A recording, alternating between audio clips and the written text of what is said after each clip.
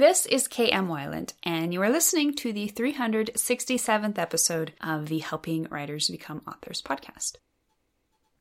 My life is always busiest when I'm working on 2 fiction projects simultaneously, as I am right now. I don't like to actively write 2 different projects at the same time, but deadlines often necessitate that I actively write and actively edit 2 different stories concurrently. Right now I'm working on the scene outline for my Portal Fantasy sequel Dreambreaker in the mornings, and doing the second round of major edits on my historical superhero work in progress Wayfarer in the afternoons.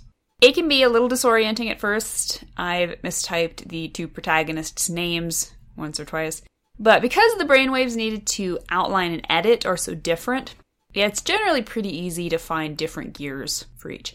Still, it's an intensive time of story focus, which is both good and bad, as both the temperature and the snow is falling outside. It's a good time to hunker down inside and get some work done. But the trick will be whether or not I can meet my probably unrealistic goal of finishing the editing before Christmas Company arrives. The latest post on my blog is 5 steps to a thorough book edit. If you want to improve your story, a thorough book edit must happen. Luckily, with the right tools, mindset, and preparation, it doesn't have to be scary at all. To read the post, visit my site at helpingwritersbecomeauthors.com. And now, I hope you enjoyed this week's podcast entitled The Number One Way to Write Intense Story Conflict. One of the main pursuits of any story is conflict. The old saw tells us no conflict, no story. So we're always chasing after this little friction-causing engine. But as with so many things in writing, sometimes concentrating on the thing itself ends with us missing the forest for the trees. Conflict is all hard, confrontational, pokey edges. Even the word itself is pokey with its hard k and t sounds and the visually jabbing f right there at its core. It's anything but warm and cuddly. And why would we want it to be? It's conflict. It's angry eyes across the dinner table. It's broken dreams. It's napalm in the morning. That's the stuff of story conflict. That's the driving force of great plots everywhere. But by itself, it will always fall flat. You will never reach your goal of writing gripping and intense story conflict if you haven't first discovered a reason to make your conflict matter to readers. That reason is empathy. First, let's take a moment to consider the important factors that must be present to create worthwhile conflict in your story. First of all, just dismiss the notion that conflict is 2 people fighting. Conflict is about the opposing forces of goal and obstacle. You don't have to have 2 armies to have conflict. You can get it just from a man trying to figure out how to clean a stain off his shirt. Still, most conflict in fiction will take the form of 2 human beings opposing each other. One or both of those human beings has a goal, and the opposing human being, the opponent, will be presenting an obstacle to that goal.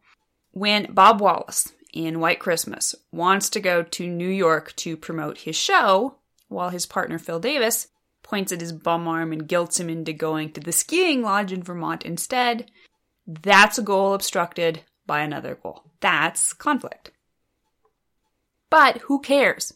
Who cares if 2 people want different things? Bob wants to go to New York. Phil wants to go to Vermont. All God's children want to go to Hawaii. So what? That is the question. The what is the entire key to making your story conflict so incredibly fascinating and engaging that readers will be every bit as invested in your character's goal as they are. Whenever you think of conflict, the first images and emotions that pop to mind are likely the harsh connotations we talked about in the opening. Disagreements, arguments, fights, brawls, battles, wars. But now it's time to stop thinking of conflict in those terms. Those terms are not incorrect, but they're only half the picture. For the moment, stop thinking about conflict altogether and instead give a thought to empathy. What new connotations spring to mind? Love, perhaps. Relatability, understanding, sympathy. Sounds pretty warm and gushy to be mentioned anywhere in the vicinity of conflict, doesn't it? But without empathy, your conflict will be a meaningless shell. Readers will have zero reason to invest in your character's desires and actions. We often think of conflict as the interesting part of a story. Conflict makes things happen, and when things happen, readers pay attention, right? In an October 2016 interview with The Writer, Author Guild President Roxana Robinson noted, "Empathy animates connection and creates engagement. Empathy is the true engine of writing. Without it, conflict is empty. It doesn't matter to the reader if two people fight and you don't care about them. It's empathy that draws you, the reader, and me, the writer, into their hearts." Have you ever picked up a novel that dumped you into a code red firefight right from the first sentence? Exciting. The author was obviously doing his best to suck readers in with an exciting hook. But all by itself, that electric opening conflict is just as likely as not to fall flat. Why? Because at that point in the story, it's just sound and fury signifying nothing.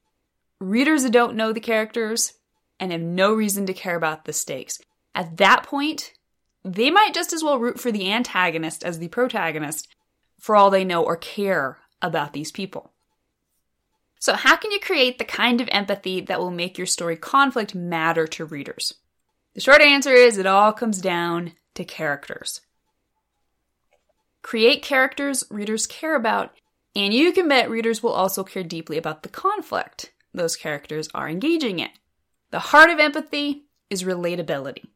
Readers must be able to see a little of themselves in the characters, to put themselves in the character's shoes. When they do that, they will care. Why? Because in essence, they will now be caring about a little part of themselves. So here are 5 specific questions you can ask on your way to crafting rich and deep characters who will draw readers into empathizing with their conflicts. Question number 1. What is your character's motive? I'm often asked, how can I make readers like my character even when he's maybe doing some pretty bad stuff? It always comes down to the character's motive. Why is he doing what he's doing? Take over the world just because I am a total psycho and it sounds like fun. Not so relatable. But backstab my best friend to get in with the cool kids, most of us can at least relate to the emotions, desires, and pains that would spark such an idea. For example, the reason we care about Bob and Phil's classic conflict in White Christmas is because we understand Phil's motivations.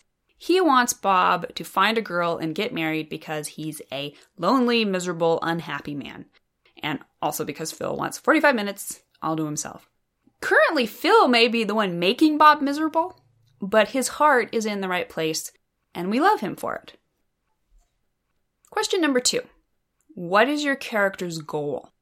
If motives were horses, beggars would take over the kingdom, or something like that. The point is your character's motives cannot live in isolation. It's not enough for your characters to sit around having good or bad thoughts about something they'd like to do. Doesn't matter how relatable a motivation is, readers won't care a nickel about it until the character actually acts on it. For example, when Luke Skywalker sets out to save Han and Leia from Darth Vader in The Empire Strikes Back, it isn't just his honorable motivation that invests us in the conflict. We also deeply care about the goal itself. We're interested in the forward momentum of it. He's doing something about his desire. And we're also invested in its outcome. And thus, the obstacles and conflict Vader throws up in Luke's way. Question number 3. How does your character's interiority present him? In a novel, you have the added benefit of drawing readers to your characters through the internal narrative. The deeper the narrative, the deeper you can pull readers directly into the brain of your protagonist.